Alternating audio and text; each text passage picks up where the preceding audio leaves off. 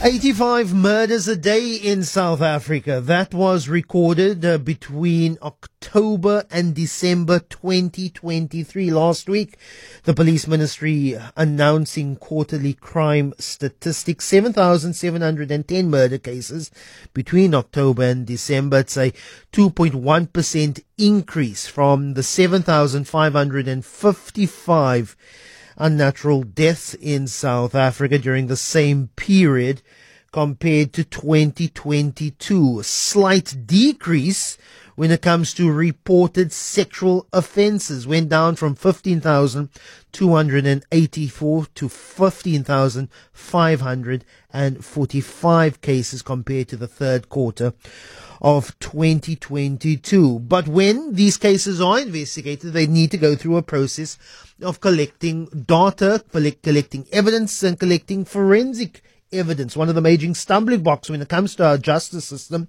is the slow pace at which forensics and DNA testing is done. But also last week, Becky Cele says that they've caught up with all the testing and the backlog, and that's been reduced to near zero, he said.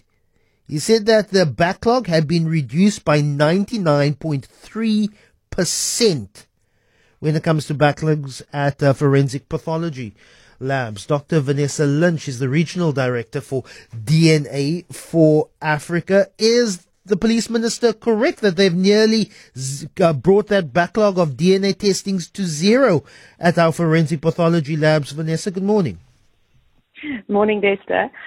It's highly unlikely. The narratives change, and there's not a lot of transparency. I think it was far back as 2019, there was a figure of around 250,000, probably slightly more, that was ring-fenced. And they've just simply been saying that that figure has been reduced, which may be so, but they're not accounting for all the cases that have been accumulating since that time.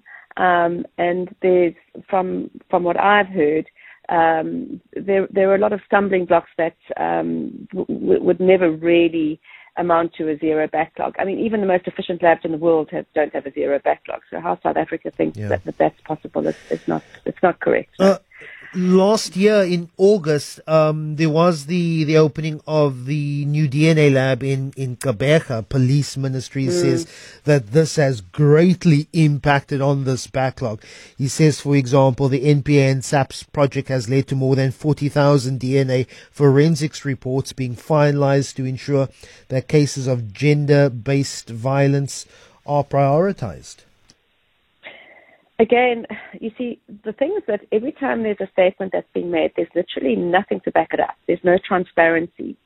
And whilst they've made progress with regards to opening a new lab, which is great, as far as I understand, it's not fully functioning because the tenders that have been awarded, I think it was in March last year, haven't been fully realized because they're still in the process of validation. Now, that means that both that laboratory and the other two laboratories are still not in operating at full capacity until such time as all of those tenders are realized. So it's all about transparency. If they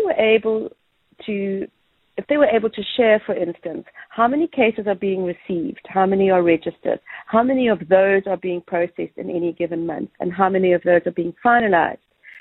At the same time, how many profiles have been loaded onto the database. We would be able to see, well, are the amounts that they're talking about correct? But they're not willing to do that. There's lots of software around the world where you're able to literally track from the time, let's say, a sexual assault is reported at the health department or at a TCC center, up to the time that evidence is collected and delivered to the forensic laboratory, processed, loaded onto the database, and then actually finalized by the NPA. You're not going to get a zero backlog. You're not going to get a perfect score. But in a way, I think South Africans would prefer to know the truth, even if it might not be the best result ever. To see that something is being done is a good thing.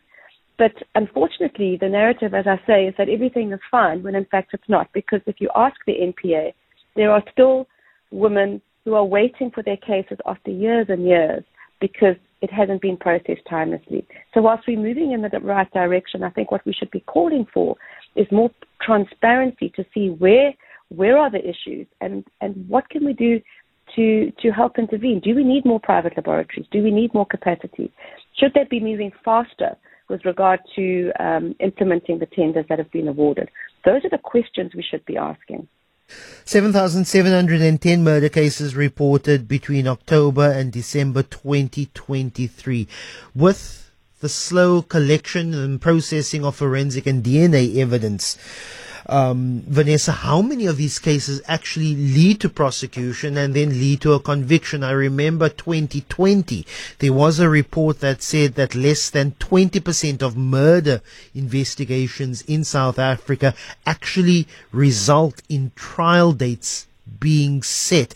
The backlogs at forensic pathology labs is having a devastating impact on our overall justice system. Look, pathology is completely different. It's Department of Health, and DNA is SAPS. So they are beset with different issues, and we mustn't confuse the two. And if you're talking straight DNA results, if and in the event of a murder case that has been collected, DNA is not the only evidence. So again, if there was some form of transparency with regards to where we're at the process, then we'd be able to answer these questions more readily. But figures are just thrown at us, and it's really difficult to decipher, where the truth lies. Having a DNA database, however, really does have a wonderful, the effect of that is that you can link serial offenders who may be connected to more than one crime. And often in those cases, we've seen that a lot of them don't even need to go to trial because it results in a guilty plea, and they negotiate a sentence thereafter. So, we mustn't think that just because a case hasn't gone to trial, that it hasn't resulted in some kind of resolution. But if we were able to see maybe, how many of those resulted in a guilty plea, for instance, how many of those are outstanding, how many of those are linked to serial offenders, that would probably give us more insight into the state of our justice system. Really appreciate your time, Dr. Vanessa Lynch, Regional Director at the DNA for